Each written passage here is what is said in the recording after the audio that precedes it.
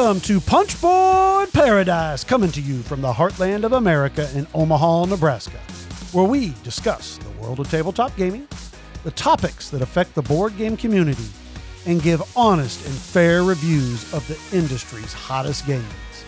In episode 125, the Punchboarders talk about some recent plays.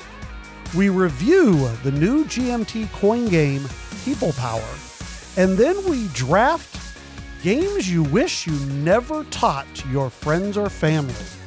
Hey everybody, I'm Clef. Hey, I'm Chad. I'm Richie. Woo! All right, let's go. All right. I feel like I've been away for 2 months. It's nice to sit around the mic with you guys. Yeah, I guess we did have to record early the last time. So it has been a while. Because Chad had to go to 18XXCon. Yeah. Well, so did we. Oh, we did too. Just a little later, but yeah. Hey, we were there for the important stuff, like the zombie burger. And we played an 18XX game. We did play an 18XX. Technically did. Yep. And I almost liked it. I came real close. If they would, If I would have went bankrupt, And- I would have enjoyed it. Andrew, who taught you, he was saying that he said I really should have pushed him to go bankrupt because he said he was trying to make sure the experience was fun and I think if he had pushed it a little bit more, that would happen. I think I actually would rather somebody make the game miserable for me Yes. than to try to make it like soft and easy or whatever, you know, cut me off, screw me with stock, something. Maybe that's what we need. Yeah. I just don't know. I just don't know that 18XX is for me. And that's okay. So- Not every game is for everybody. Right, so, I tried. but it was still a great. It was a great time. Yeah. Yeah. I mean, and it was great to see Andrew, and even though he was hobbled up when we were down there. He was a little hobbled up. You know how he did that? You know how he I did he was hear how he did that. walking in a boot. That guy. He I don't care. It was probably HIPAA Act or whatever. He can come sue me. Anyway, he broke his fifth metatarsal doing hopscotch with his niece. Like least athletic guy I've ever met. And when he said that, I thought he was just joking at first. Right. And then I realized he was not joking. He was cracks me up, though. really into the competition. He had to beat his niece. Yeah, so right. he's like, he's going I know for how it. that goes. Yeah. Just totally. I mean, who does that? That's You can't let those little kids show you up, though. Yeah, exactly. I get it. don't You know. got to put in 100%. he must the hoppiest scotch he ever hopped. But anyways, it was a great event. It was really, so if you like 18XXCon, this would be a great con to go to. Because, I mean, literally for 4 days straight. Yeah. 4 days straight. Yeah. You're just, you got nothing. I mean, he has all the 18XX titles. I will. I'm going to go into it, but I even got the Splotter 18XX or 1830 or whatever. I think that will be the last 18XX I ever play. I think that's my You will plan. try the Splotter one. Because I got to play. It's You a got to play all Splotter, the so I got Splotters. to. Yeah. I'll agree with that. Yeah. So. But yeah, it was a great time.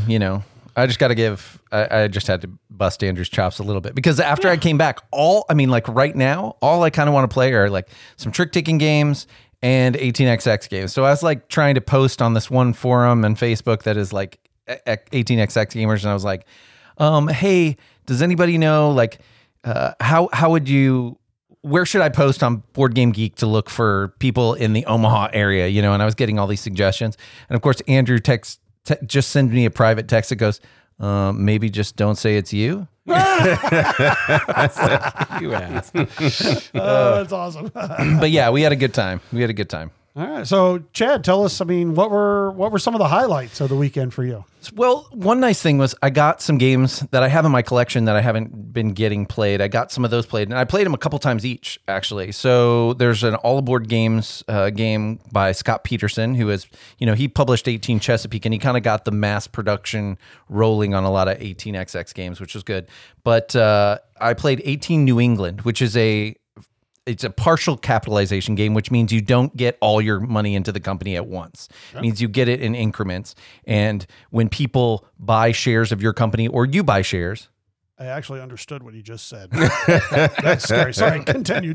Usually I don't understand anything you're saying. There you go. I understood what you just said. Okay. Well, continue. okay. So in this situation, it is all about when people invest in you, you get that money, right? And then the game is really about trying to marry your miners together. Basically, you're trying to get miner companies and get them to connect and figure out when's the best time to merge those together, or just to kind of grow up to a full capitalization company and those kinds of things.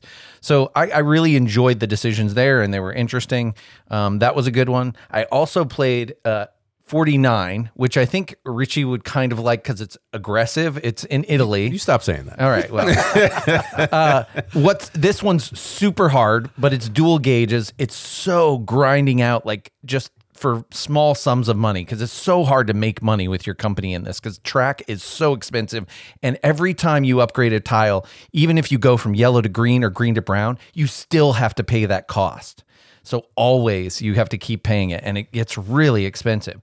And the companies, as they come out in this random order. So this game, you can't start the company that you had decided to start. Maybe if you're in this turn order, it's this company that is up to ready to be started or bought shares in. One thing that was really funny is a good friend who was kind of in from Ohio, Andrew, he played with us the first time. He's like, oh yeah, we got to play this game. I love this game. And he was kind of trying to get somebody that was new to the game to buy this private, or at least bid him up. And he's like, no, that's a valuable private. We can't let him have that for that much. So then he bid him up. And then that guy was like, oh, I don't really want that. So then Andrew ended up with three privates at the beginning, which is not good in that game, because he just couldn't afford anything for the first couple of turns. He's like, this is very bad. I don't know how this happened. This is very bad. So he went bankrupt right away. And then he just went over and joined you guys, actually. Yeah, we played Moo, and what else did we play? To start with, you guys played Age of Steam, I think. Because he hopped in on Age of Steam. He hopped in on Age of Steam, and then we played Moo after that. Oh, that's right. Yeah. It was a good time. Yeah. Well, we'll talk about. I don't know if we've talked about Moo on this podcast yet, but we can talk about that here in a second. I will say that I think my favorite game, though, and this is our friend of the podcast, Tim. My favorite game I played all weekend was Tim's very first 18XX, and that was 1822 MX, which is from the 22 series of games, which means basically there are tons of auctions in these games. Every round you have these bid boxes and these bidding cubes, and you are bidding on 4 different privates and kind of special abilities. So these other private abilities, you can sell them into train companies, or some of them you kind of keep them, and they're a special ability that you get to do with kind of all your companies. It's very interesting. But what's interesting about the decisions in the 22 family is that often when you play 18XX, you want to invest. You want your money to work for you. So you're constantly spending all your money in the stock rounds, right? In this game, you don't know if you want to do that, because there could be stuff that comes out in the next round that you really want, and then you don't have enough money for it, or don't have enough money to bid on it. So it kind of adds an interesting wrinkle. 1822 MX was a great game. I really loved, like I said, the special powers that you could accrue, and like how the bidding worked out every round. It was just the auctions, like massive, tons of auctions. And it was really way more interesting than I thought it would be. So I really enjoyed that one. That was my favorite game of the weekend. Okay. Sounds interesting, as they always do. That's the problem with Chad, is that he does make this sound it's like something that I would like. But no. No. Chad, no. No. So, Chad, what would you say? I mean, what is your favorite part of 18XX? If you're selling this to somebody out there, I mean, what's the catch here? I am always walking away going, oh, that turn, I should not have put my money into that company, and I should have invested in that company. Or, oh, if I had been paying attention to how turn order was going to work out, I could have grabbed priority deal for the next stock round and then dropped that person's stock before they had a chance to sell it off and tank their stock. Or, oh, I wish that I had seen that if I built here, that person was going to be able to connect to me and token out my other train company before I could get there. There are constantly so many decisions that I'm always like, I will do this better next time. I just have to remember to do this. I'm still learning so much about a game. And honestly, like, I'll be honest, I am not the best at games, but this, I'm always kind of figuring out new things. And so to me, that's what's worth it. And I'm one of those players too that I play games because of the discovery of it. Winning is a nice bonus, but that's what gets me interested is discovering new things every time. And the 18xx system does that for me in spades. Awesome. All right. Well, you know what game I would like to talk about that we played at 18xxCon? Age of Steam?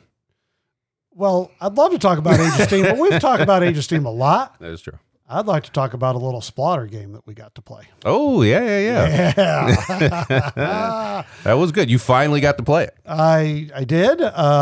So I still have my name up on the whiteboard at Ashland, Nebraska, that for me to play that game, and Andrew still, had ignored it, but that's okay because now I finally got to play it, and I can't remember the gentleman's name who brought the game. It was Brett Trapp. Brett. Okay. He was actually in the paper in Des Moines for his extensive board game collection. Oh, cool. So, yeah, Wow, that's awesome. he's really got quite the collection. Well, he's got one that you two are jealous of for sure. Yeah, Well, for I sure. would definitely love to have it, not at the price that it's at, but anyways, this is Greed Inc. So this is Greed Incorporated. This it came out somewhere in the 2000s, and 07 maybe? sounds good. Yeah, that sounds about right. Because I realized it wasn't like, there are Roads and Boats and those others came out before it. So, because when I was looking, but anyways, I don't know. This game didn't, it's not really what's considered one of the big five, I guess. The Splotter has the big five, or I don't know if it's the big six now with 09. Horselings, but 2009. Okay, 09.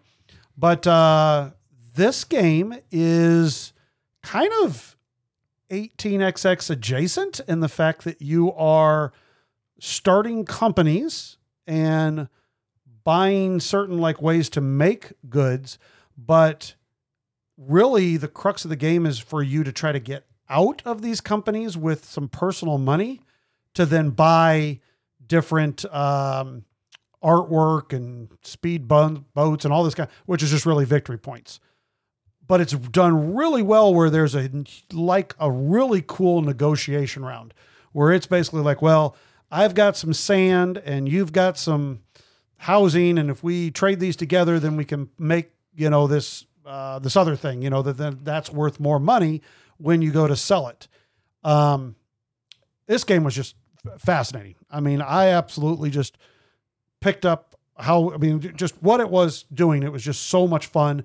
The negotiation, the trying to figure out when to, kind of keep your company running so you can make more money, but yet knowing when to kind of tank. And I think we all probably kept our companies a little too long. I definitely, especially to start. I definitely would have dumped a company a lot faster, which is tough being and I realize people will say I don't play Euros, but that's my main thing.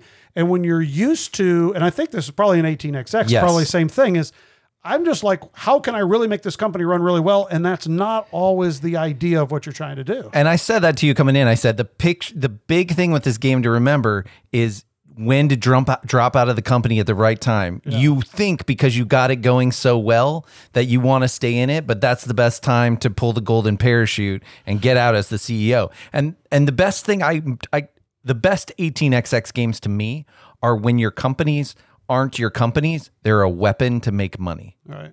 Right. Yeah. And that's basically yeah, and I think that's a tough thing for me. That's trying to figure that out. But I'll tell you, this game is absolutely on my want list. I would love to pick up a copy. I do not want to pick it up for $300, but it is definitely on my want list. Unfortunately, we got some bad news the other day when Splotter said that they're going to do a reprint of Indonesia. I don't know who needs a reprint of Indonesia. We've all made our own versions. Right. We don't need a reprint of Indonesia, but unfortunately they're not going to do anything with Greed Inc. at this point, but hopefully next few years or whatever, they'll do that. And maybe we'll just, have to make a few more trips to Des Moines for zombie burgers and, Greed Inc. Or maybe, Richie, hear me out. Maybe they will have a couple of crappy copies at a random candle shop in Canada. Yeah.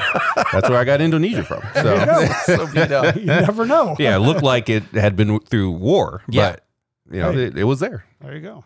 I think with more plays, it could easily be my favorite Splotter. No question. I loved it, but my only thing is that I could really see that game falling flat with the wrong group. Like, you really got to be like into it. To me, agreed. And I mean, we had a good group to play it, but I would agree. You know, I'm going to a con next weekend, and you know, I mean, I'm going to know a couple of people there, but I'm not going to know a lot of people.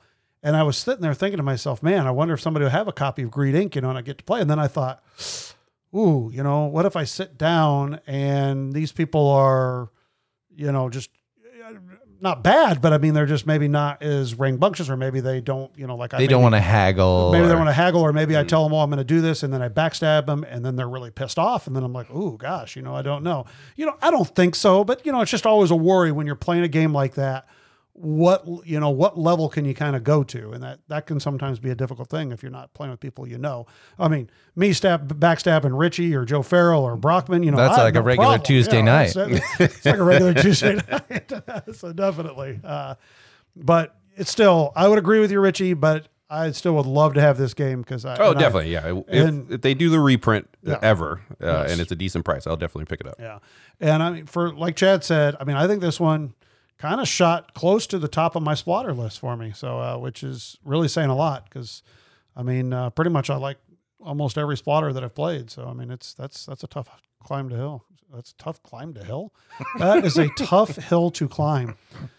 Oh, all right. I'm going to tell you really quick because I promised to do it about a splatter that I played at the con. That 1830 BC. And this one came out in 2001 actually, and it is some of the, as you'd expect, it is some of the weirdest art. Like, it just looks like an acid trip. But I would say that honestly, Tommaso Battista, who was the co-designer on Barrage, I almost feel like he liked this game a whole lot and wanted to design something a bit more Euro-y.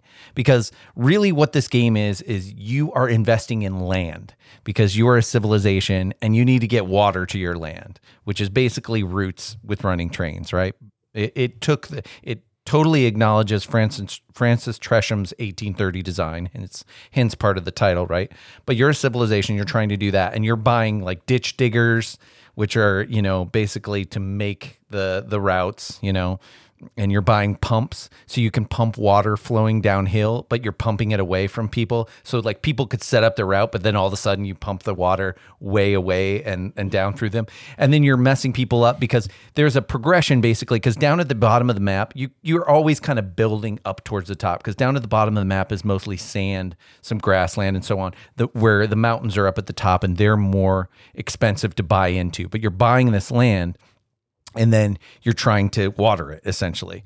But what you can do is you can tank certain land. So there was one point, and it was long because we were trying to figure out the game, but there was one point where I think we actually argued for about like almost an hour over who was going to do what. Cause he's like, no, look, he's going to go into mountains. And if he does that, then I'm going to tank his sand. And if I tank his sand, you know, like, and we were haggling so hard, but it was fun to play this system that kind of really, really encouraged that. And it was all about like kind of just, you know, it's a splatter. So I'm going to try it. That I'm going to try, but because that sounds really good. It does sound good. The only part that didn't sound good was an hour, and for one little thing, and then then there was probably like 8 hours around. I will say it wasn't that long, but you are better off going into playing it with somebody who really knows the game. That'll help. But I mean, you can, again, it's like personalities. Like, how much do you want to get in and haggle? Like, are you having fun in this? And everybody around the table was having fun in the spirit that it was in, basically. But I mean, I thought I had made this play that was so good, and then somebody bought these pumps, which kind of like trains, like rust other technologies and stuff, and just totally diverted everything away from my route, and it all like just completely dried up, tanked all my land. It was devastating. Wow. But it was really enjoyable. I would definitely play it again. But I think, like I said, if you can, it really behooves you to play with somebody who knows the game a little bit. So. Okay. All right. Yeah. Well, fellas, I'm a little worried because there's a cooperative game that I like, and I've been playing quite a bit of it. Yeah, just take off the headphones. And I don't know if it's because I've been playing so many co-op games with Knox lately. Like right now, we're playing Massive Darkness 2. Like that's his favorite game right now. That's all we're playing. Hey, that's And, pretty good for that age that he's handling all that. He's That's handling great. it well. And because the big change because I originally backed Massive Darkness and it was terrible. And I sold my Kickstarter copy. And then I think Josh picked up Massive Darkness, or he backed the second one. And I didn't even look at it. But they did change how the classes work. So every class works like actually plays differently. So they cleaned up the system and it works well. That's not the game I'm going to talk about. Spirit Island, I bought. What? Yes, I bought Spirit Island a long time ago. Put it on the shelf. Honestly, I don't even know why I bought it because I don't like cooperatives. And then, but that doesn't stop us from buying games sometimes. I almost bought Stevenson's Rocket the other day. After I don't know why. I just found it, sometimes when you find a copy of a game that is hard to find, you're like, should I just buy it? Even though I hate the game. In some alternate universe, like in a dystopia where we're running out of food and Richie's like, I got these 3 food vouchers and a copy of Stevenson's Rocket and I'll trade it to you for that room for the night. So Better get some non-expired water. Yes, right. So Amazon had Spirit Island Horizons, which is like the streamlined version of it, in the like entry point that you can use just cheaper. It's still the full game in there, except they don't have like the events and different things like that in there. So they had it for like I think it was $12.99. Wow. So then I bought that. Free game. Yeah, basically free game. So I bought the free game, and then I taught that to Jessica and her brother, and it was too long. I was like, it was okay, but I really liked the different spirits, and they're all low complexity spirits that are in that Spirit Horizon. And then once I actually knew how to play, and I busted out my own copy of Spirit Island, and I played a 2-player game with Jessica, and it got better. Then I just played solo. And that's where that game sings. I don't even know. Well, maybe nothing's wrong with me because I don't want to play a cooperative game with other people. Right. Okay. All right, I'm fine. Sense. That makes a lot of sense to me. I'm fine then. But you're solo gaming then. But I've been playing it a lot, and it's the compliance training time of year. So I've had it set up next to my desk. And whenever I'm doing, whatever harassment training you have to do, and you have to watch those stupid videos for like an hour, I'm playing Spirit Island on the side. I know, Richie. I know for a fact Richie didn't pay attention to the harassment training. Why do they have to give you harassment training when you don't even go to work? Who are you going to harass? Yourself? You could technically harass people through emails and whatnot. Yeah. Richie fished, harassed, and then hit at somebody all in one email once. But I've played 20 solo games. I've been working through all the spirits. Wow. Now I'm starting to get into the adversaries and starting to move up the difficulty level, but I love it. It is a fantastic puzzly solo game. The more people you add to it, the worse the game gets, though, because it just drags. What about playing it two-handed? Have you done that? I've done that for the first time a couple days ago, playing 2 spirits, and I liked it. I almost thought it made the game slightly too easy, and maybe it was just because of the 2 spirits I played. They worked very well together. Like I didn't pick a difficult setup for myself, but I enjoyed that as well. But it does. I think I like just the true solo, 1 spirit and 1 island board, right on. And then just ramp up the difficulty with the adversaries. So this your solo talk here. Yeah, you gotta get Mr. President and give it a try. I'm gonna let Joe do that. That's a 10-hour solo game, right? Yeah. Yeah. Well, it looks cool. Yeah. It looks very cool, but I did see that there are like 200 pages of charts. And I'm never doing it. I think you have to have a dedicated table to set it up on, which I think you still have kind of. I mean, I do, but not for like Spirit Island is like 45 minutes solo. So like 45 minutes to an hour. That 10 hours is, we're talking Pendragon. So Dad, can we play a game on the table? No, because I'm still the president. I gotta finish this first. Yeah.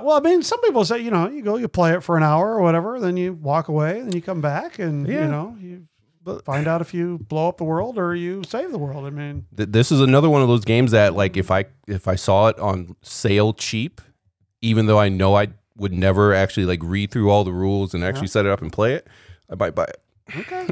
I was just wondering. Yeah. Joe said that he was talking to Cindy when he brought it home, because he just saw it and he's like, I couldn't resist it, and he showed it to her and she's like, huh. Well, can you declassify documents just by saying they're declassified in that game? He was like, I don't know. I'll let you know. But yeah, it does sound really cool. I just don't. No, I don't have the time for that. I was just curious. I was just Yeah. So, but No, it's definitely something that I would love in a, like Chad said, an alternate universe. Okay. All right. So, well, that's going to make Jamie very happy because obviously he's a big Spirit Yeah. fan. Our one of our good friends, Jamie, he loves that. That might be one of his number ones. So yeah, that's awesome.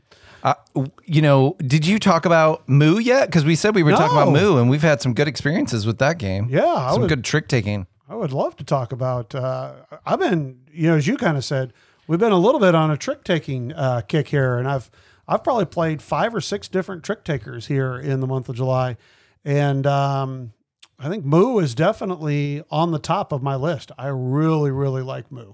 And spelled M-U. In most of the rules are in M-U and more if you're looking for it in Board Game Geek. Yeah.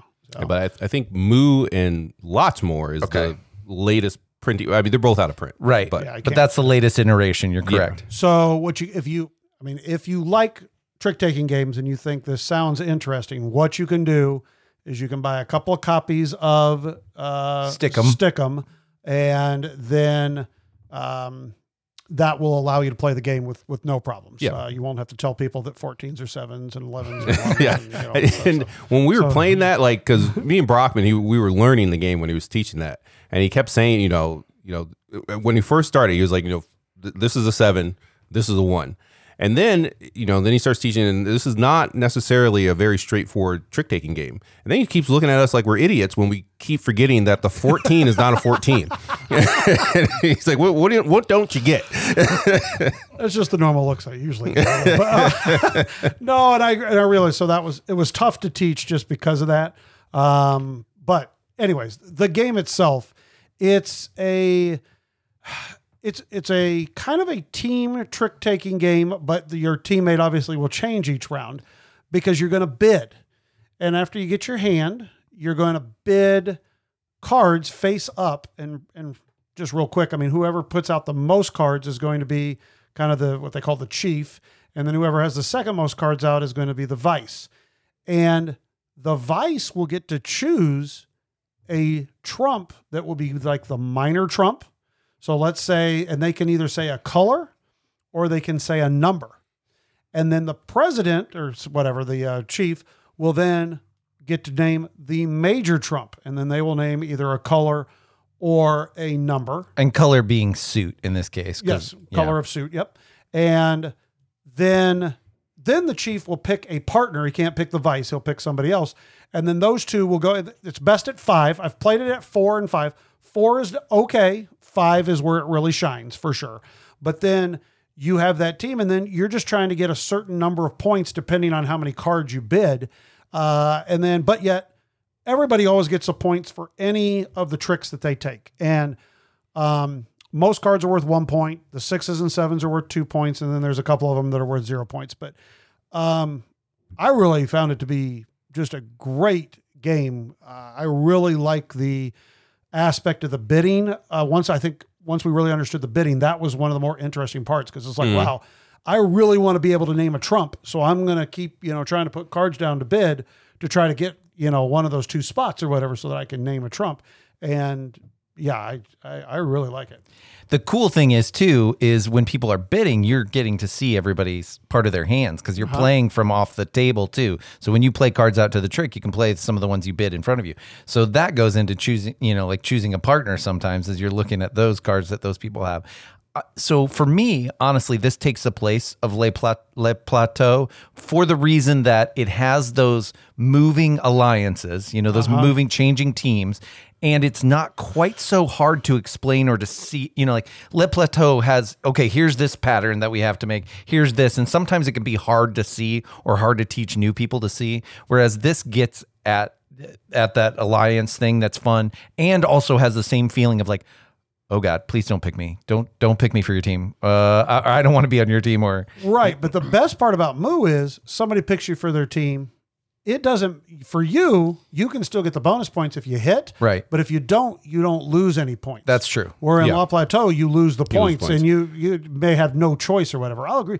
I like La Plateau and I'll still play it, but I will agree with you. I would much rather right now play Moo than I would La Plateau. Well, plus you don't, like at least Moo, you can make that decision, where La Plateau, you're just calling out the card and then you'll just get whoever. Right, exactly. But at least you can get some information out with what's out there. And you can kind of try to get, say, hey, look here, I've got the blue 9, which, okay, well, if I choose blue, that's going to be, the number one best trump or whatever. So it gives you more information. I will totally agree. Like I said, I still like La Plateau, but I think I would play this over it every single time. And not to mention, you don't have to worry about having a board and all the little tokens and everything. A lot easier to kind of, I'm liking this. We are currently watching Clef evolve again. I know. Coming into the trick-taking games. Because I remember when we first met, he did not like trick-taking games. Yeah, you were the card maven in our group. Yeah, and I was buying trick-takers all the time. And I wouldn't dare bring them over here because I knew he didn't want anything to do with it. And he is he's evolving again. Yep. This just shows I can grow. All right. I'm not in one, not one spot. I'm not, who knows? 5 years, I might be the biggest 18XX fan out there. Say it.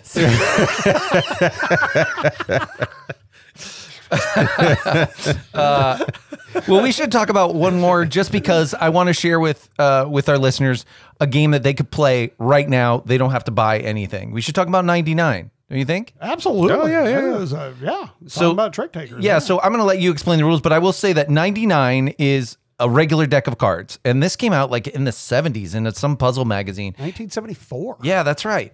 David Parlett, I believe is how you pronounce it. And he just, he basically established a game with a regular deck of cards. So you could play this game. If you go to BGG, you can download the rules, but we're going to tell you right now how to play. But you could play it right now. And it's actually one of those that's best at 3. So it doesn't take a lot of people to play. Yeah. Honestly, it's a very simple game in the fact that you take out, if you play with 3 players, you're going to take out the 5 through deuces. So you're going to play with your 6s through aces. And it's a must follow. But the trump suit is going to change or potentially can change each round. You start off with it being diamonds, but the unique thing is you're going to get dealt 12 cards. You're going to put 3 of those cards face down to make a bid. Okay. So similar to like a Skull King, where you're going to choose a number that you're going to bid, and then you're going to try to hit that bid. But the way that you bid is if you put down a diamond, that's worth 0. Like that means no tricks. If you put down a spade, it's 1 trick. If you put down a heart, it's 2, and a club is 3. But you have to put down 3 cards. So let's say I put down a diamond, a heart, and a club. That would mean I'm going to take 5 tricks because you'll add the 3 and the 2 together, saying I'm going to take 5 of the 9 tricks, which obviously is not a very easy thing to do. So that's how you kind of start off, and it's kind of a secret bid. And then, like I said, and I'll talk about the other part here in a moment, but then you will simply just be trying to hit your bid. And at the end of the round, everybody will say, like say I got 3 tricks, and let's say I revealed and I bid 4, I would have missed my bid, but I still get my 3 points for my 3 tricks. But let's say Richie had bid 3 and he hit his 3, and Chad, you had bid something and you hit yours. Since 2 of you had hit your bid, you're both going to get some bonus points. So you'd both get 20 points. If one of you just hit, you'd get 30. If we all hit, we'd all get 10 extra bonus points. And then depending on how many of us hit, the trump will change for the next round. So that's another, so it might, like if 2 people hit it, then it goes to hearts for the next round. It kind of goes to the bid, the number of the bid was that was hit. So anyways, but then there's one little more aspect to it that can kind of really be crazy with it is you actually have an opportunity, one person each round, they can reveal their bid. so they can show what they bid so everybody knows, oh, well, Richie's going for 3 tricks. But he can also, if he wanted to, reveal his hand also. And if you do this, you can actually score bonus points, 30 bonus points per revealing your hand and 30 bonus points for revealing your bid. So you actually have an opportunity to score an additional 60 plus if you hit your bid, plus your, such. But if you don't hit it, your opponents get the points then. So it's kind of a risky thing. It's like, well, I could do this and get a lot of bonus points, but, and hence where the name of the game comes from, 99, because if you reveal your hand and your bid and you bid 9, you would get 30, 30, 30, and 9. So you could get 99 points in one hand. So that's kind of how you play the game, but it's great. I mean, I've really enjoyed. And the only person I've taught it to that doesn't like it is my wife, because she doesn't like trick-taking games where she's not trying to take every single trick. Okay. She just doesn't like, she just likes games where she's trying to take every trick. Like she liked Moo a lot. Yeah. But she did not like 99. Okay. That's fair. Yeah, I would say this is, like I said, if you have 3 people, this is a great little game to play. And it's fun to kind of make those decisions when you're placing down your bet too. Like, how much do I want to, because it's a must follow. So how much do I want to short suit myself to set myself up for some tricks that I might get? And then do I get rid of any of these trumps that are out there and those kinds of things? So some really nice stuff. And you want to hopefully play with some people who are going to push their luck a little bit, because that's kind of what makes it fun. So yeah, absolutely. I'm going to sneak in one more since we talked. Please do. Talked about solo games. Okay. Talked about trick-taking games. I'm going to tell you about a solo trick-taking game. Oh yeah, tell us about this Four one. Northwoods. Now the only problem with Four Northwoods is that I don't like. You can play this with a regular deck of cards, and if you go on BGG, there are rules for it.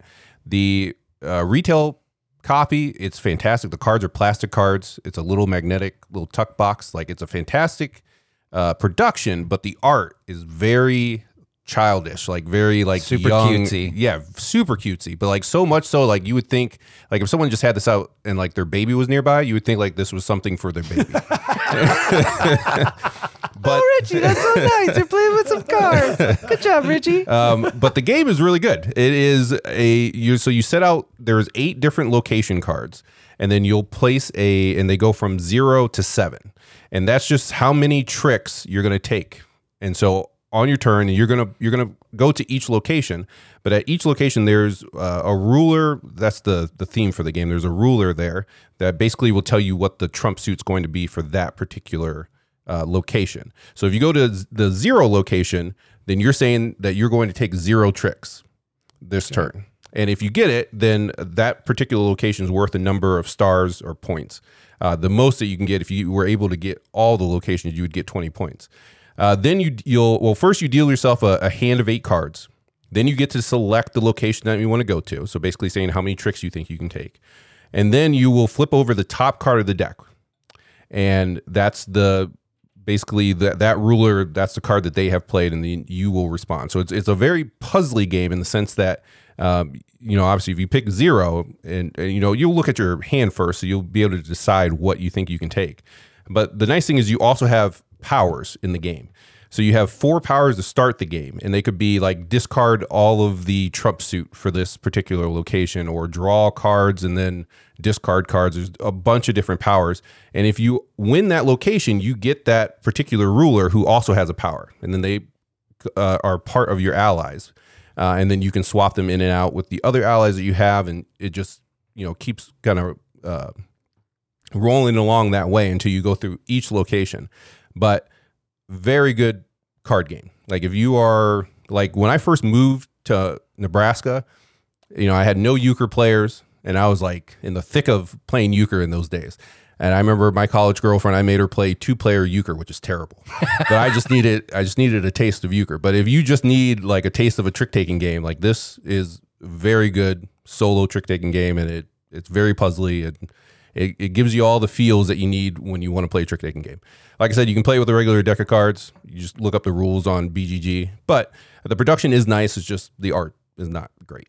Nice. Four Northwoods. I mean, don't you feel better getting all those plays off your chest? It feels like we were holding that in. There's so many good games to talk about lately. You know what? The thing that I wrote down that I was going to talk about, I didn't even talk about it. See? Next episode. Yeah. So many games. So many games. All right.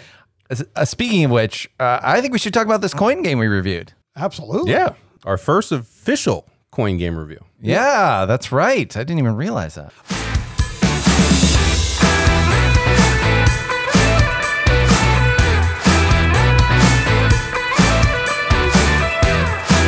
So real quick, People Power, obviously GMT game. It is designed by Kenneth T, and this is a three-player coin game, which the last, I guess, big coin game that came out would have been All Bridges Burning, which also was a three-player coin game. So yeah. And it is, we should say, is set in the Philippines. It's the insurgency in the Philippines from 1981 to 86. And I think Mr. Does he want to be called Mr. T? I'm sure he quite likes that. Okay. Well, I just having read having read the designer's diary basically on it. He had some personal kind of relationship to the Philippines and the history there.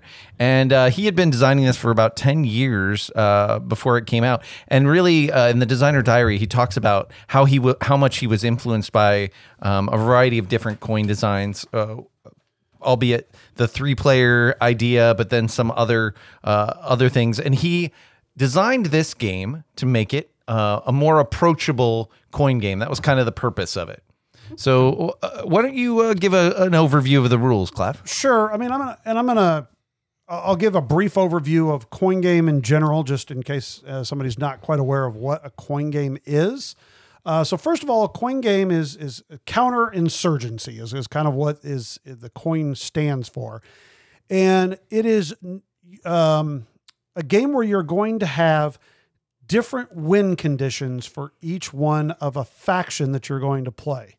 It's going to have a map, and so it's kind of an area control item where you're trying to, get different areas. And like I said, each person's win condition, though, is going to be different.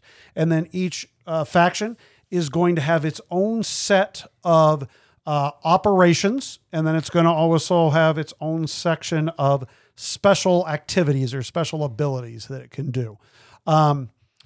It is going to be card driven in the sense that every round a new card or an event is going to be flipped up. And when that event is flipped up, it is going to have a kind of a set player order on the top of it of the faction. So in this case, in People Power, it's going to have the three different factions up there.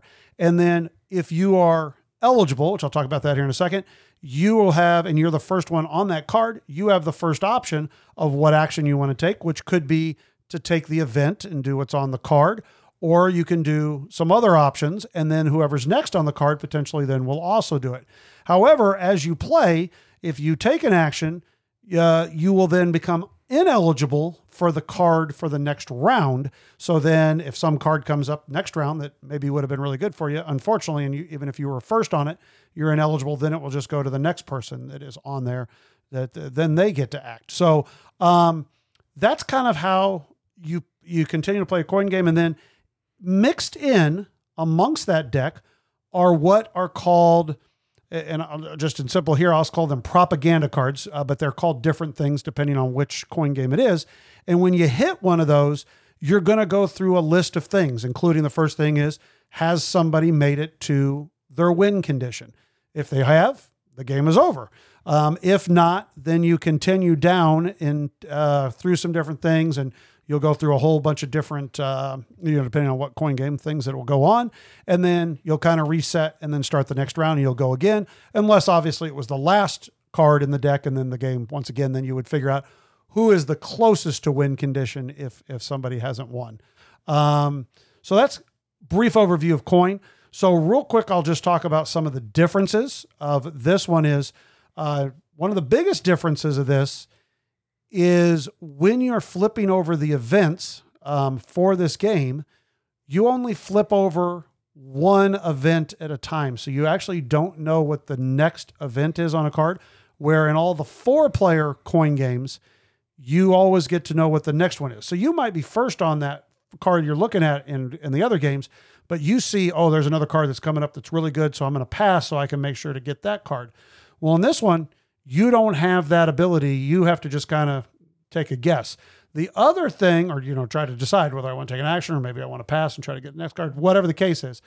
The other thing that's a little bit different in this one is all factions can actually act on a card, where normally it's only 2 factions in most of the 4-player games, where in this one, every faction can take an action on a card as long as they are eligible. So that's another thing that's a little bit different about it. The other difference that I'll just real quick hit on is there are some player powers, some personalities that you get to play. And those are every round you choose one. So in this, the propaganda cards are elections. So at the beginning of every election, you will choose a personality for the next round, basically going in. Yeah. Again, they give you a special ability. So that feels like an interesting choice, kind of based on where you're at in the game. What do I want to leverage? What power? And then you have that acts of desperation, which is basically one of those things that help you if you come down to the last year and it's kind of tight. Basically, if there's not a clear winner at the end, you flip over your acts of desperation card that you have chosen prior to the last election. Right. And then you kind of see, you can mess with the board state a little bit and see if you maybe hit it that way. Yeah. This one is definitely, you can play either a standard deck, which is going to be 20 cards with 2 elections, or you can play the extended, which is 30 cards with 3 elections. So, all right. So, sorry, a lot of stuff in a coin game. So just trying to, and like I said, I'm more just going to try to hit on the differences in this one, kind of give that brief overview. But yeah, so let's kind of start where we always do, and just, talk about art and components for the game. Richie? It's a G&T game. So, there's kind of standard fare. There's nothing like, the board is fine. There's nothing crazy about it as far as the art goes, and the pieces and all the booklets and all that stuff like that are fantastic. Very clear. I always loved with Coin the fact that you have your faction little booklet that has what everyone can do. So once someone starts taking an action, you can go look and see what they're doing, which is nice. And everyone has that. But yeah, I think they did a great job as far as the production goes. I would say, too, that one of the nice things is that this particular map, because it's small, kind of, the Philippines, it doesn't feel cluttered. That's kind of a nice thing. I'm always happy when you P500 a GMT game and it doesn't look like it needs any errata or stickers on the board to fix it. So, and in this case, as far as I've realized, I don't think there are any problems with that. Yeah, I haven't heard of anything that has. No, I haven't. And yeah, like Chad said, that does have, like, all bridges burning. They had to release stickers, and so it's nice when it's perfect. If you've bought a GMT game, you know what GMT games are going to be. It's not going to be full of minis. It's not going to be full of fancy bits. It's cubes, very simple how it's put together. The map is not going to be overly fancy. The only map that I would say is probably overly fancy, and probably one of the small drawbacks of Pendragon is sometimes I don't know where the heck the dang place is, and it takes me like 5 minutes to find the place on the map. Yeah, the font is a little tough. A bad choice. Yes, that was maybe I wish they would just went simple but this game, very simple, very easy to read. You can tell the cities are very well laid out. Everything about it. Another thing that GMT does so well in these games, because you do have different win conditions, is it will always show you where the win condition is for the other, for your whatever faction you're playing and the other factions, which I think is tremendous also. And then, as Richie said, the great thing that they do with these coin games is everybody gets this same, they make enough of them so everybody gets this where they can see your own actions, but you can also see the other player's actions so that you can go and follow along. So everything's great about it. And this one does play very well solo. And so you have your own also player aid that is the same size as the other ones Clef just referenced, just with all the charts for the solo. And there is a lot. There is we'll talk about it in just a little bit, but it's called the Bonifacio deck.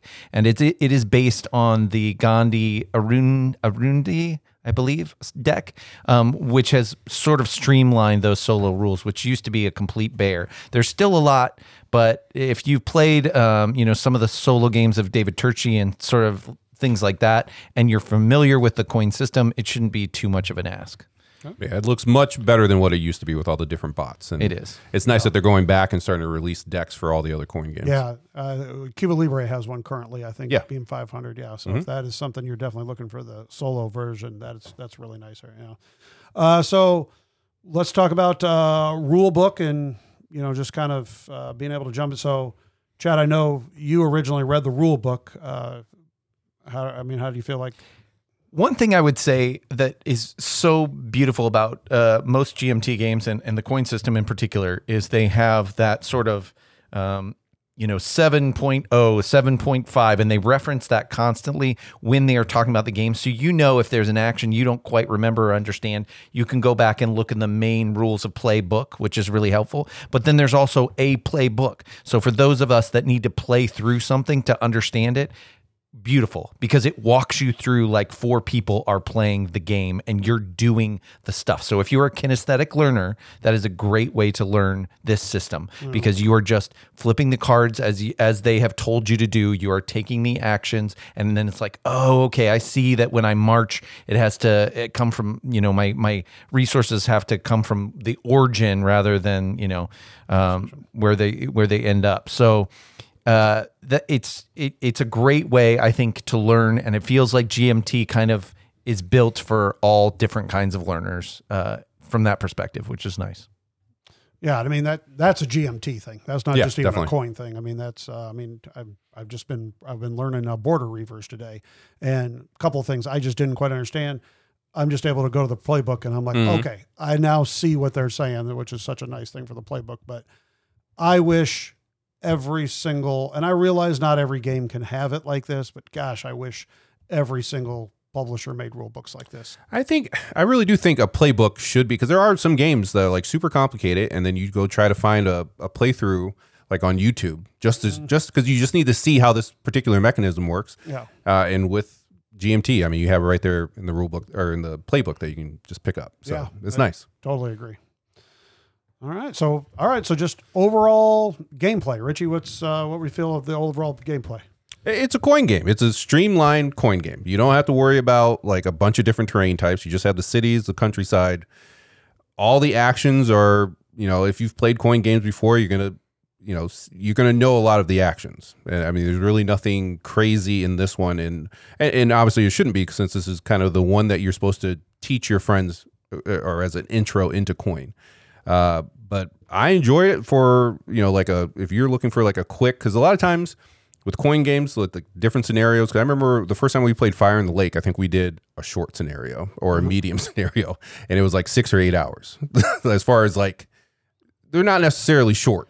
Was there any Rambo viewing in that? Minimal, but okay. It should have been. There was a little bit. Dan and Brent were there, so there was a little bit. Yeah, and this is just very streamlined. I like that you don't, there's no roads, there's no LOCs that you got to worry about. It is just very basic coin, but in a good way. Like I don't think that that's necessarily a bad thing, because there's a lot going on in a coin game anyways. Yeah, we all played coin games, but we were still taking our time like, okay, I want to do this. How do I get to that?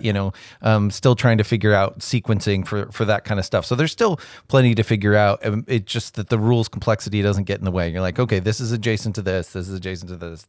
That's easy enough. I appreciated too the 3-player system in this, because I don't think the way that it's set up with this 3-player system, I don't think you need to see the next event. I think that might slow people down because, if you're new, you're trying to keep track of too many things. But in this case, you don't need to, because you're either going to, if you're first, unless that event is really darn good on the card, you're probably going to take an operation and a special activity if you can. And if you're not going to, or you can't, you're going to just take that limited op. You're very rarely are you going to pass just to get resources unless you're really, really struggling. So, Chad, I think you nailed my favorite thing about this game. And this also is going to go back to the British way, because the British way is the same way. I like only one event showing. I think that's it. And for one thing, the speed. Yeah. I mean, you're talking about when Brent has to look at two different cards. events. I mean, I'm going to sit there for 10 minutes letting him sit there and figure out what he's going to do. Okay? Right, because he's doing stand up on one of them for about 5 minutes. And then we got to watch a little Rambo, and I think you should leave. And then, okay. But it can make a difference in those games where, I could take an action now, but like that event, I can't let them. I can't let anyone do that event, so I have to pass so that I can get to it. So I really like this fact of like, it's like, well, I don't know. I'm first on this card. You know what? I'm just going to do the best action and hope for the best. The next card came up and it screws me totally. I just lost all my resources. Damn. But you just don't know. I like that. I think it's actually a little bit more thematic in a way. You don't know what's about to be coming up or anything. Yeah. So, I think that is a stroke of genius in this game. And I'm not going to try to do a comparison necessarily, but when you're talking for me, where All Bridges Burning is a tremendous coin game, but talk about, complexity on top of complexity is just so weird with that game. This, even me being, and I'm not saying I'm like some sort of coin game aficionado, but I understand coin games, and this game just feels so pure to me. I enjoy it. Somebody said there's no rail lines to have to deal with or anything, which sometimes can get, like even in Gandhi, sometimes the rail lines, I'm just like, okay, how does this work again? And I like that. I like that, just that pure simplicity of this game of just how it's going. Really like it. So. Love the personalities. I like, cause I've always liked that, like with Liberty or Death, having the different leaders that you have. Now, obviously those are usually more like situational or more like tied to a location wherever they are. But I enjoyed the personalities. I'm glad that they pulled that into here. Should you attack with Washington, or should you just let them You sit should there the do whole game? something with Washington, not just let them sit there for the entire game and then lose. You could just have him be like Imelda Marcos in this game and accumulate a lot of shoes. Pretty much all he did when I played Liberty or Death last time. I literally never moved Washington or did anything with him. So also, I would say all the factions have interesting things to do in this game, where that, as far as a criticism of coin, I think that there are some games and some factions that are boring and they're very straightforward, or just they're only going to do a couple of things, like like the FARC in Andy and Abyss, you rally terror, like that's your game. Just keep doing that back and forth. And I felt like every faction was pretty interesting. Yeah, I would agree with you. Now, it's very different between playing the standard game or playing the extended, because the extended, the non-violent faction. Yeah, the reformers don't even start out on the board, which is kind of interesting. Can kind of be a little bit tough for maybe a newer player. Maybe I would definitely say if you have somebody who's new, I'd have them be the NPA or the government. I would not probably have them be the reformers if you play the extended version. If you play the standard, I think it's fine, because then everybody's kind of out there on the rocking board and rolling and ready to go. And that part's good. So, okay. So moving on to, let's roll into player count, since obviously normally it's a 3-player game. Is the bot, would the bot do, could you play 2 with a bot? Okay, so you could do 2 with a bot, which we haven't done that, but you did a solo, Chad. Yeah, solo. you could even do, honestly, 'cause this is the way the playbook is set up, to go through one whole election year where it's all bots. That's just because let's see what happens. that's just because it's teaching you how to do that. Sure. But the system, just a really quick overview of the system, which is nice. The regular cards, those event deck cards, if you look at them, they have a shadowing on the factions as they appear in order at the top of the card. And so if it is a good event for that faction, you'll see a little shadow where their faction emblem is on the card. And so then that is that's a critical event for that faction if you're playing in solo, and then you just go down that road and carry out that event. If it's your turn and it doesn't have that shadowing, then you have a special deck that you're coming through, and you flip over till you find that faction's card, and then you go down basically a flow chart on that one to do the action that would be most likely to be done, and then there are different charts for where to do it and which pieces and all those kinds of things. So it is extensive, but it's spelled out. And once you get used to it, it's good. Now, I have never played a one where it's 2-player and 1 bot. It's easily made to do that, of course. But I think actually too, just playing a solo game with one regular player and 2 bots really teaches you the game because you start to see what are critical events based on those cards for the faction. And then when you play next time, you can look at that and be like, oh, okay, I get that. So even though this is sort of beguiling for me to do, it might not be not quite as good as just doing an operation in a special activity. So that's kind of a bonus of kind of looking at some of the rules for the solo deck. It does teach you how to be better at the game. Okay. Nice. All right, very good. And I can definitely see that because with coin games, with all the actions that you have, you can definitely just start doing random things that don't necessarily get you going towards your win condition. Sure. I mean, and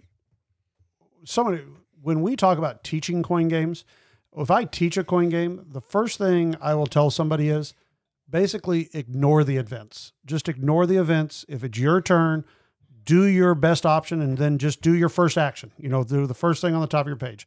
Let's rally or whatever, it's called in there. Let's march, let's attack. Just learn those actions before you even worry about those events.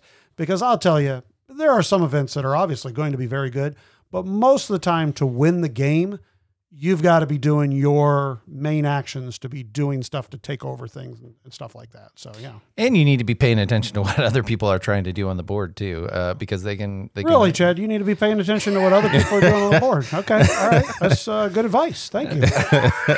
Now, here's the thing. I'm salty. He is still salty about that. The last time we played, and after that dominant species thing, I don't anytime he starts whining, right, I will do whatever the hell I wanted to do. I know now. But I was pointing out, you were still hitting me, and Richie was poised to win the game. At that point, I was not. Oh, whatever. The default mode is whining mode. I will agree that no, yes, you'll agree that you're ready to win. When Chad was going after you, I had not made my big move in Manila yet. But I knew that it was coming. That's what I was trying to point out to him. You didn't know nothing. I knew everything. What I did was I busted you, and you went down to 0 resources, which was totally worth it. It was totally worth it. You might have taken one extra. I think you may have taken one extra shot while he was down. Richie. But you know what? That's the great thing about coin games. I love that squabble and, go after him, and especially actually the 3-player game. I like it even more because it's almost like no, we got to go hit him. Don't hit me again. Because obviously you're trying to figure out your secret way to, jump in and win the game. So yeah, so I love it. So, all right. So talk about, replayability and variability. So Chad? I would say the cards add some variability. So you're kind of like, now I think that you're going to see what is the best thing to do at a certain time, and you're pretty much going to choose those cards because they are situational for the personality stuff. But I think, we've played it a bunch of times and we still haven't gotten to where those acts of desperation come out. So, that's just a flip of the card. And then you're like, oh my gosh, you can do that to what I just did. Are you serious? Right. So that adds some really nice variability to things. And then we just saw, even from standard to extended, it's different. But you're going to be playing a coin game, so it's not going to be radically different. I think it's right in the middle of the road. I think it's a wonderful sweet spot of like adding some stuff to the game without making it hugely complex, because all the rules there that you get that are added on are on a card, and that's it. Okay. Yeah. Okay. Yeah, it's tough because we own so many coin games, and we usually don't like just play the same one back to back to back. So that's why I guess I always think coins are replayable just because we are jumping around so much. Right. I guess if like you bought this and this was your first coin game and you only had access to this, maybe after a while it may get a little samey, but I think it's got decent variability with the card deck, and like Chad said, we really haven't even gotten into a whole mechanism in the game yet. So right. So yeah, I think it's decent. Yeah, I would say this particular coin game, maybe it's not as high a variability as some other ones that have a lot more going on, but I still think it still has enough teeth that I think you've got a lot of plays in this game.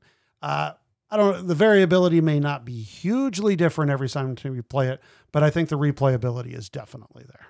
Yeah. Yeah. Okay. Well, we about ready to wrap this up and put a bow on it. I think so. Richie, tell us all about that wonderful Punchboard Paradise rating scale. So at Punchboard Paradise, we rate on a 6-point scale, with a 6 being a game that could be in your top 10 of all time and a 1 being a game that makes you miserable. I'll get started this time.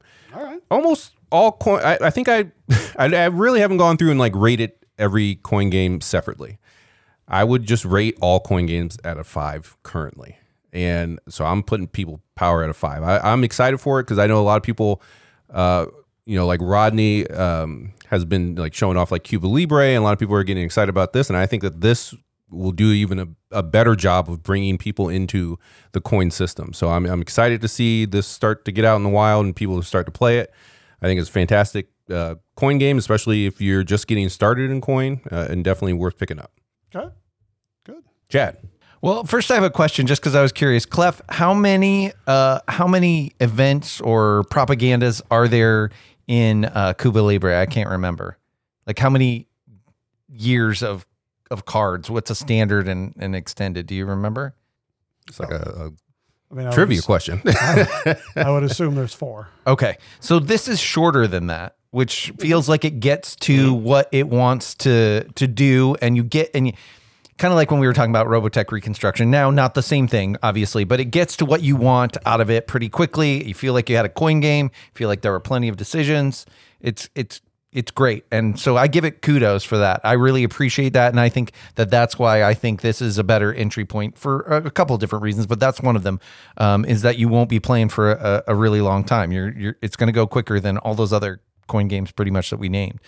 I'm going to give this a straight up 5. I'm really ecstatic about it. I would play anytime asked, and I'm really enjoying it. I like the game a lot, and if you've been wondering about coin but still haven't made the jump, this is definitely the one to jump in on. Highly recommended. Yeah, there are a lot of things that I like about this game. Like I said, I like the fact that only one event comes up at a time. I like the fact that it's super simple in how it's played. I like the personalities. One thing we didn't even talk about, the election cards all have things that are detrimental to the government. So the government will always have to be dealing with whatever the election card comes up and says. So I like all of those things. Now, a rating is like, I like how Richie kind of said, when it comes to all coin games, but for me, that's not necessarily true because obviously one coin game in particular is, in my top 3. So which is obviously a 6. If I'm basing this just as a straight up in the coin series, I'd probably say this is a high 4. If I'm basing this on a 3-player coin game, this is probably a high 5 because I really think it's really good in that sense for a 3-player game. Now, there are a lot of coin games that, if you played this, I would say, hey, try this one. There's so many cool things between, Andean Abyss and then talking Fire in the Lake and then obviously Fallen Sky. And even then, if you really want to go into Pendragon, there are some amazing different things that they've done with coin games. And this is definitely on that very simplistic level. So for me, I'm going to give it a 4 just because of where I think it kind of fits in the coin world. But that is a really strong, good 4 and a high recommendation, especially if you've never played a coin game. Well, there you have it. So the reviews are in. Richie gives it a 5. Chad gives it a 5. Clef gives it a 4 and maybe a high 5. It's a high 4. Yeah. Yeah. There we go. Okay. All right. So there we go. Our first official coin game review. Yeah. It was a good one.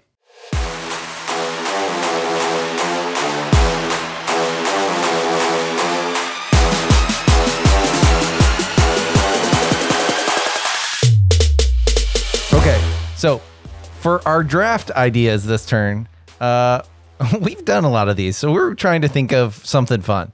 And what we decided on was top games you wish you hadn't shown to friends or family members. Yeah, it's a good thing that Mitchell did this. Yeah, it's a good thing your wife left. Yeah. And we're not here. I have listened to a bunch of podcasts recently with, that want to slag real hard. The purpose is not to do that, just to have some fun. Not every game is for everybody, but certainly this is kind of fun to kind of look back on. Honestly, mine are usually trashing the people I was playing with more than the game. Okay, perfect. Perfect. I usually bought the game for a reason. So. Yeah. Right. Yeah, There you go. Good point. All right. Well, do we need to go over a little bit of last? I mean, we don't we got need some to. housekeeping. Someone finally did their job. oh, that's good. You can see why I don't do it. Yeah. Nobody votes for me. I think that was more of a punishment. I think the Punch Bunch knows. There's got no way punished? that you should have been rolling after forgetting to put up a poll I like didn't 2 get to roll episodes in a row. last time. So we drafted best 2-player games last time. Chad bringing in the win with 46.7% of the vote. I came in second place with 33.3% of the vote, and Clef bringing up the rear with 20% of the vote. Yeah, I mean, I've not had terrible. worse. I've had worse. Yeah, you definitely have worse. Oh, yeah. Yeah. Chad definitely had the best of Twilight Struggle. So, Yep. Yeah, Chad getting Twilight Struggle. That's pretty strong. Classic. Yeah. Yep. It's a goodie. All righty. So Clef won't be rolling. Nope. I guess I should tell us how we I didn't drafted get on any there. dice for you guys to roll either. see I don't that. care. But here at Punchboard Paradise, we like unique lists. That's why we draft. We're going to do a serpentine draft, which all that means is if you draft last in the first round, you're going to draft first in the second round. Chad and I are going to roll or flip that cup. I don't. Oh, we can play Tippy Cup. Oh, you did bring dice. Okay. You're hiding them there. 8. A 7. Ooh, Wow. close. I will go first, and Clef's going last. Okay. I think, yeah. I don't think this draft. I don't think this draft needs anything. Yeah, no. I don't think we're having too many crossovers here. But so I'll get us started here, and luckily the Stuckies don't listen because a lot of mine on the list are not because of the Stuckies themselves, but just because it led to other things. And I'm going to start off. I'm going to start off with Gloomhaven: Jaws of the Lion. I taught them that, and they loved it. And I enjoyed Jaws of the Lion because it's just a book, and it walks you through, and you got the nice little puzzly, card game that you're trying to figure out. You have the miniatures and whatnot. But then that made Stefan go back Frosthaven. And now, probably until I die, I will be playing Frosthaven once a month until we get through it. And, all right, so basically every other month is when we go down to their house in Lincoln because it's just too big to transport. And I don't hate Gloomhaven like Clef, but I definitely don't love it. It's like a 6 or a 7 for me, around that range. And I definitely don't love it enough to go through all of Frosthaven. So I regret showing them Gloomhaven: Jaws of the Lion for that reason. So that's my first pick. Yeah, really, I can see you just you're just sitting in your head like, I wish I could play Frosthaven as a solo game. Yes. I really want to play it solo. I mean, I'm glad that they liked Gloomhaven, and then he wanted to get Frosthaven, and I'm glad they love it, but I'm just sad that now I'm a part of that love. You're kind of stuck. Yeah. Now. Okay. All right. Yeah. What do you got, Chad? So my first pick is going to be Insider. I actually like social deduction games. I like what they provide, and I like to see my son get excited about that stuff too. Like he loves talking around the table, and so. But I will say, like, the whole family, Stephanie's whole family, they love that game. And it is a good game, but there was, for a while there, that was all that anybody wanted to play was Insider. And so it got really tiring. And it's funny, too, because it's not this way anymore. But I remember when we first started playing it, too, with Finn, like, he would get so excited, he would want to peek, too. And so you're like, no, you have to cover your eyes. So... yeah, Insider's my first pick. And again, some of these, honestly, that are going to be on this list are because they're my most played games. It's like they're played out, essentially. I didn't pick any that because none of them stood out for my family. But like when I go back home to visit my parents, I'll bring like 30 card games and I'll show them one. And then that's all we're playing for like the entire weekend. And you're like, hey, I got 29 other ones. Yeah. Nope. All right. Well, I'm gonna start off with a bang here of a game that, I quite enjoyed this game, and then at some point it became my wife's favorite game. So then I sold it, so I didn't have to play it anymore. Then I felt bad, so I bought the big box version of this game, and then I've sold that too. And that's Merlin. Merlin's a fine game, but it's not a game I want to play anymore, and it's certainly not a game I want to play multiple times, and even all the expansions in the world can't save that game anymore for me. It's just not a game I'm going to play anymore. So Merlin, I wish, at some point my wife would have decided not to like it either, because I think the rest of us all kind of stopped liking it all at the same time, except for her. But, hey, it was really enjoyable punching that big box. Well, Insert was really nice. It's Queen Games, so there will probably be another Kickstarter for like a 10th anniversary edition, and we'll make sure that Missy knows about it. Yeah.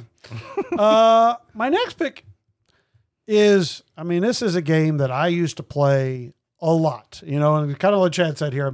It's games I've played a lot. I played this game a lot, and this was when I was new to the hobby and really, excited about it. And it's a game that I absolutely love, the TV show, which was only on really for about a half a season, but that's Firefly. Okay. Now, Firefly, it's a cool game and it's interesting. It's kind of a explore and do these different things. But there became a point where I was like, okay, there's not a lot of game here. This is pretty, the game itself is kind of blasé.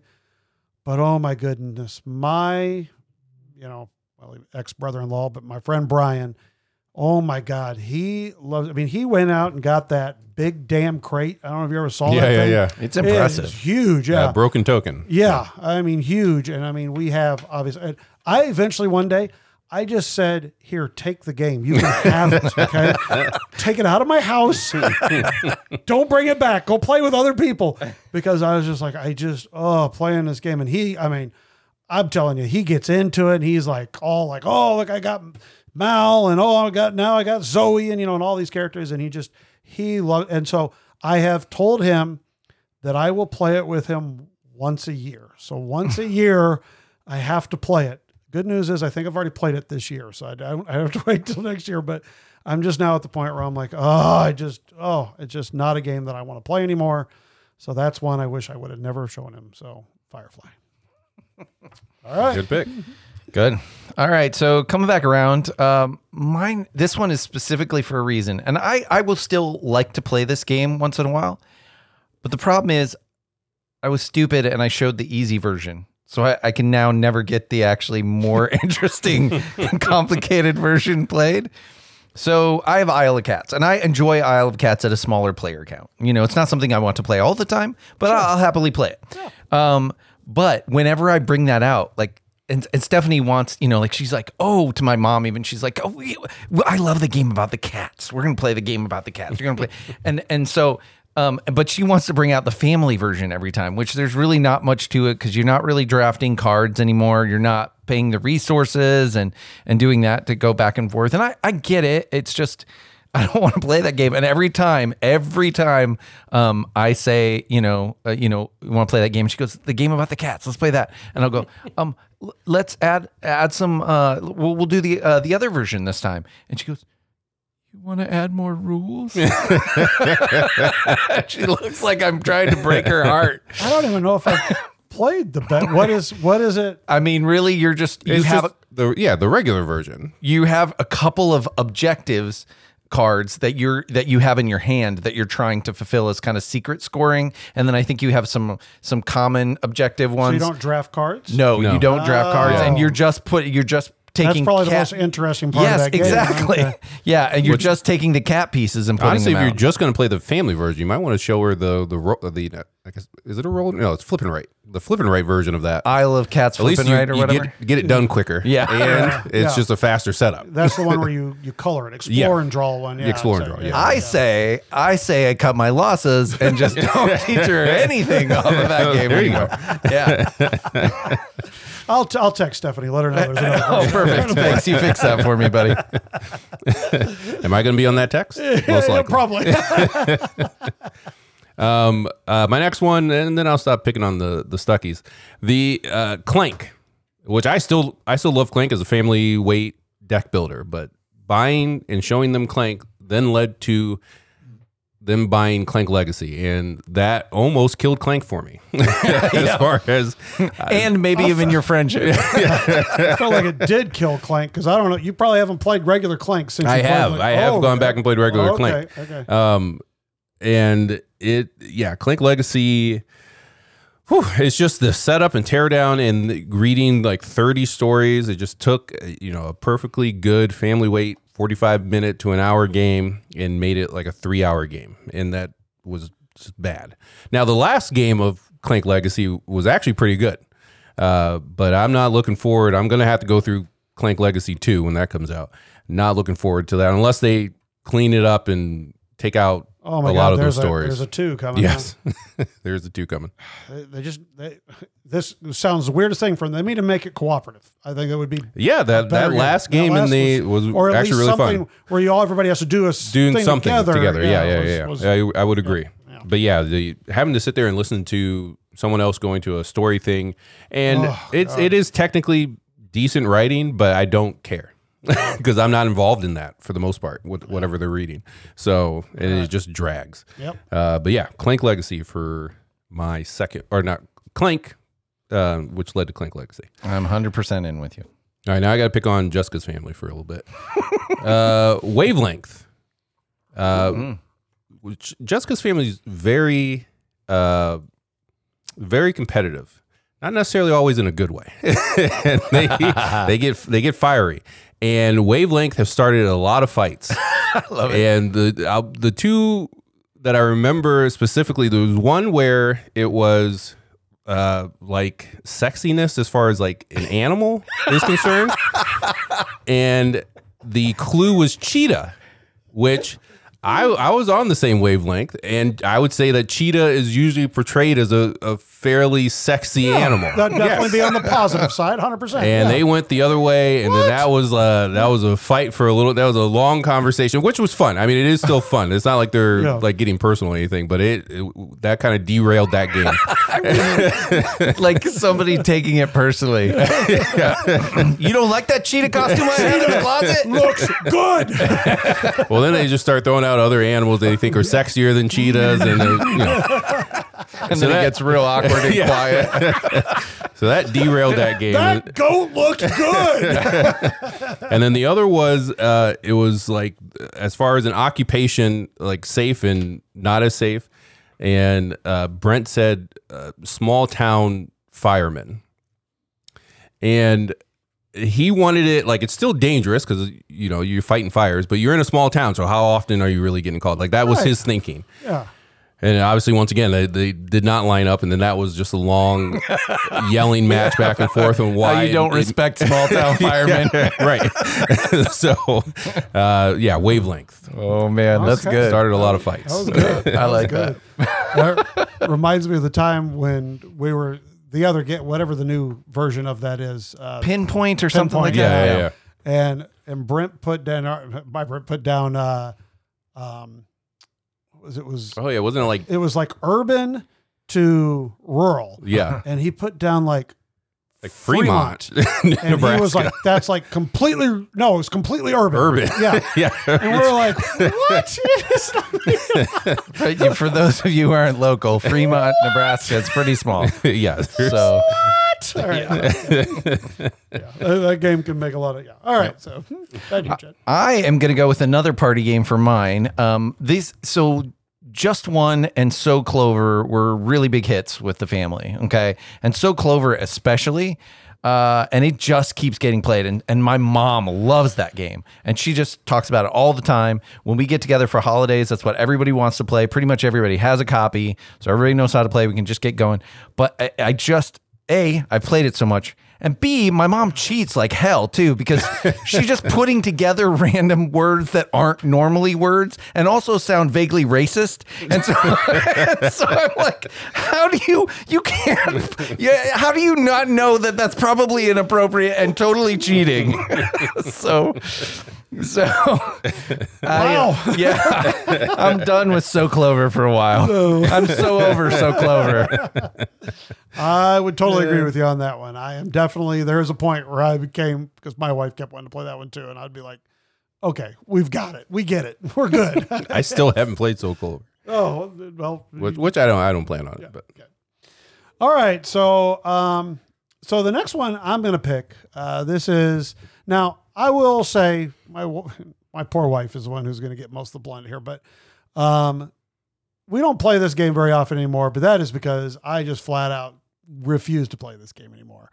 And that is because I am terrible at deduction games. Terrible. They don't work in my head. I can't sit here and go, oh, well, because A, B, and C, D cannot happen or whatever. And I'm really going to say the game, but then that just goes to any deduction game. She likes any type of deduction games and I just hate them. But the one that started it all would be Alchemist. And this game, it was pretty much as when we would play this game 2-player, I would just like go through the motions because I knew there was no way I was ever going to win. I certainly wasn't ever smart enough to figure it out. Or like she would do things like that could fool me. Like she'd go publish this and I'd be like, oh, well, she don't. So I'd do it. And then she'd unpublish and go, that's not the right one. And I'd be like, oh my God. I think I played one game of this with the two of you. And it was so funny because Clef he just leaned back in his chair. He goes, I don't know. And I was like, Clef, do you want to, are you saying you don't want to be here anymore? He's like, maybe. Yes. If I never play Alchemist or any deduction game ever go into we played not too long ago, we played, what's it? Awkward Guests. Yeah. And everybody at the table, like they're trading cards and they're marking stuff off and and I'm just looking at everybody going, people would be like, you want to trade with me? I'd be like, sure, here you go. I don't know what you're giving me. And I'd mark things and I'd be like, yeah, I don't know. No, there's no deduction for me. All right. And then my last one, it's kind of a toss up because one, we played way too much. And then another one was one of those games that once again, my wife, she just was like, you'd always be like, hey, you want to play a game? And this would be the game that she was like, oh, well, I'll play. And you're like, God, we've played this game 20 times already. Let's play something different, but no. And it's a great game. The game I'm about to say, I like this game. I think it's a good game. It's just not a game that I want to play 2-player over and over and over again. And that's Stockpile. Oh, 2-player Stockpile. My God. She just, like I said, that would be the game that she'd be like, yeah, well, I'll play Stockpile. That's it. Okay, that's your choice. I'm either not going to play a game and we can sit here and watch TV, or I'll play Stockpile. And I'd be like, all right, let's watch TV. Once again, Stockpile's a fun game, especially with multiple players. I think it's a very fine game. It just is not a game. It's a game that I just wish I would have never have taught her, and don't ever want to play with her ever again. At 2 players. Or at 2 players. If you're playing a larger group or whatever, I'd be fine. Yeah, sure. But yes. All right, back to you, Chet. All right. Well, my last one is Will Wheaton's fault. And that is to say that, when I first got into board games, I had seen, I had a couple, but I had watched Tabletop when it was a big thing, and Will Wheaton. And first I want to say, God bless him. He did a lot for board gaming, I think. And I'm really glad to have seen him. But I found this game and I introduced it to Finn, and it was like catnip for him because it had to do with arguing and basic D&D tropes. And that's Munchkin. And and I love to support him because if he wants to sit down with me and play that game, so we have kind of like, and he hasn't asked to play recently, but because Stephanie and I both look like he shot us when he suggests it. But like, we will play. We've said once a month we can, but like when he wants to do that, sometimes I'm like, I will let you beat me 5 times at Super Smash Brothers and then kick my butt at Mario Kart. I can't. Let's not play that. Just really, again, I love to play games with him and I love to have fun, but that game goes on so much longer than it should. And then I inevitably get ticked off because his bargaining chip is, you're my mom and you're really not going to help me? And so then of course, so of course that goes through too. So anyway, Munchkin is one that we still have in the house, but I try to move it around from time to time. Like, put it inside of another board game. Yeah. Or just throw it in the trash. Yeah. That's a good pick, though. All right. My last one is also because of Jessica's family, and that is The Mind. And they are, like I said, just very competitive, and they kind of have built their own like meta around the gameplay of The Mind, even though they don't know what cards you have in your hand. And if you misplay, boy, you're going to hear about it. Why do you think you can play a 36 right there? It's like, it's literally random. It doesn't matter. Like I can understand if you start off and you put down like a 99. Yeah, then you're an idiot.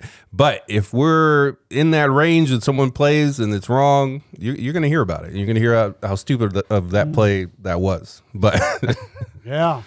So it's definitely not friendly for like new people coming in as well. But Gotcha.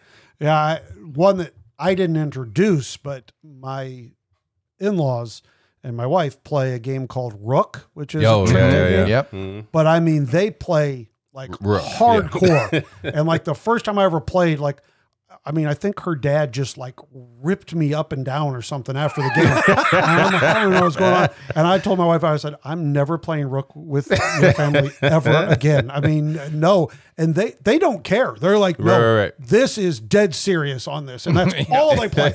All they play is Rook. And I'm like, yeah. So I get that with trick taking a little bit, because I remember in 8th grade we had a football coach that every lunch hour he would, in his classroom, he would have us play euchre, and we had teams of euchre. And one day I brought in my friend Aaron, and Aaron told me that he knew how to play euchre, and apparently he didn't. He got matched up with Mr. Groach for his partner, and they lost 10-0. And then he football coach, and back then they laid into you no matter what. He laid into me like, what the hell are you doing bringing him in here? Like, he was not allowed to come back until he learned how to play the game properly. So, So something that's like that, we played, we have friends that we play card games with, another couple, and they wanted to teach us pitch, which it's fine. It's not that complicated, but if you don't teach a lot of games and the scoring is a little bit hard to grasp, if it's not, right up front. And I swear this woman was explaining it to Stephanie and ultimately basically made her cry, because she's like, how do you not understand that is, that's 12 and this is, and Stephanie's like, I'm trying. I'm like, see, way better teach than what Oh, that's good. All right. So there we go. That was a fun draft. Any honorable mentions? I had Fuji Flush on there. There was a point there where you loved Fuji Flush for a while. I did for like a few times. And then I was like, okay, we've played this. This is nothing different now. Yeah. There's Potion Explosion, which Stephanie really likes. That's like that for me, and it's almost, I mean, it's not horrible setup, but it's just kind of annoying. I'm like, okay, we'll play the one with the clanking marbles together. Yeah. So the only other one I had on there was Betrayal Legacy, and that's really my fault. Like I should have known. I knew I didn't like Betrayal, and I should have known that. Yeah, that is your fault. Making it a legacy game wasn't going to fix anything. So that's on me. yeah. Anything? I mean, just quick. Anything Gen Con coming that interesting to you guys? I got a few games that Corey's picking up for me. So. So what's on your list? Yeah. I've got The Rich and the Good, which is Haben Gut. Haben Gut. Yep. So that's a reprint from Yeah. several years ago. Okay, yeah. It was a So classic we'll see. game in its time. Okay. Cool. And then I got a couple of card games, Splitto and I've heard good things about that. okay, and Gap. Okay. And then the only other big thing I got was DEF CON 1, which is a French game. Interesting. That was a Kickstarter. The thing that's really cool about it is it's a 2 to 5 player game, but each player count is different rules. Like if you play the 2 player game, it's just a straight up like trying to defeat the other player. But if you play a 3 player game, you're on similar teams, but you're trying to get secret objectives and then so like if you go to 4 or something, it's different with each player count. And I thought that sounded something really cool. I like the thought process of that, of how it's designed for a certain player count for what the rules are. So that's, sounded interesting.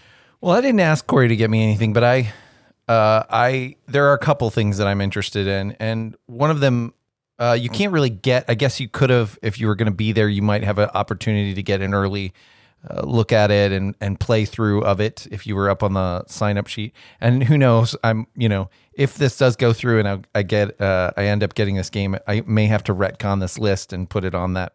I don't even know, but it's that Disney Lorcana trading card game that is out there. And because Finn likes Pokemon and Stephanie likes Disney, I'm really curious about what Ravensburger is going to do with it. So, I'm interested. Now, I wouldn't get a pack, but I think the store is going to have an event where it comes out like the 18th.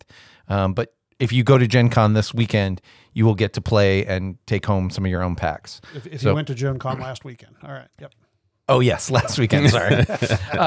And then the other game that I'm excited about coming out is the one that Richie just got. So. Yeah. Age of Innovation. Set up on the table. I'm going to teach Jessica this weekend. So. Perfect. Yeah. All right. I'm excited for that. Yeah, absolutely. That would be the only thing that I was interested in. There really wasn't much on the list that I was excited about. Sale, one from... it's not board game tables now. It's all play. They're cooperative trick taking. It is cooperative, though. I know. It's a card game, though, and it looks good. As far as the art goes. So and it's like two-player only, yeah, right? Yeah. So basically, you are taking tricks or not taking tricks by trying to sail your boat through this hazardous waters around pirate ships and stuff. So basically, like how you're doing it is gonna. I'm curious as to how it plays. Yeah, that's just one I just want to try out. So that, other than the Age of Innovations, yeah. Which is for those who haven't heard of it yet. It is a very variable Terra Mystica game. So you are going to get like your own player mat, but then also some player powers on top of it. So it's kind of like, it's almost like when Scythe paired like a faction with a different kind of thing. So you're pairing those things together, but you're still playing Terra Mystica. Then they've got there's another resource in it, which is books, and the books can be wild, but in the original Terra Mystica or even Gaia Project, where you have those kind of single actions on the bottom of the board that you could spend power to take from your bowls. This lets you spend those book resources to do it, which is kind of different and a cool thing. So the books have kind of a twofold use, so to speak. So I'm totally interested in how this works out. It seems like it's just kind of a more heightened, more variable Terra Mystica, and that sounds great to me. And I like that because once you know the game, you're supposed to draft essentially like your starting faction and other components of that, but you don't get like your stronghold. But in this game, I think it's called a palace. You won't have that power immediately. There's going to be based on the number of players, there will be some that are set out that you'll eventually get during the game, and then add on to your stronghold or palace, whatever it's called. So, I'm excited to try it. Although, I'm bad when they give me a faction that they pre-made, so we'll see.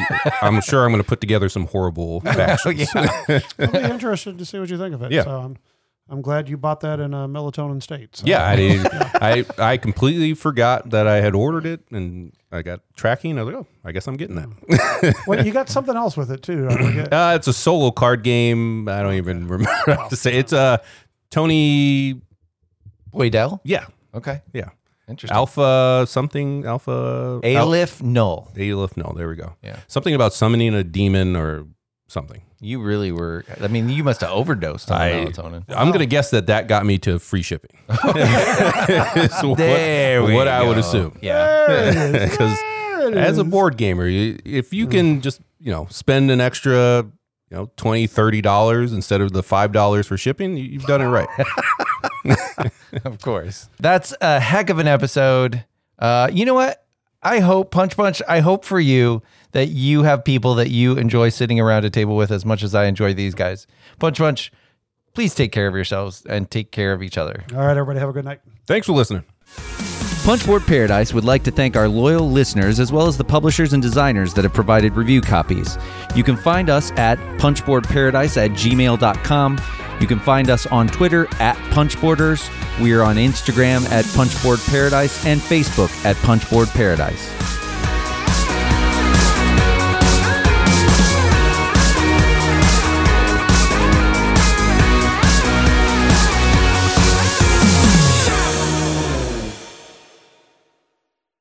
I don't even want to be around anymore. What? I don't want to be around anymore. Like you don't want to live anymore? I don't know. You're saying you don't want to live because you're wearing that suit? Yeah.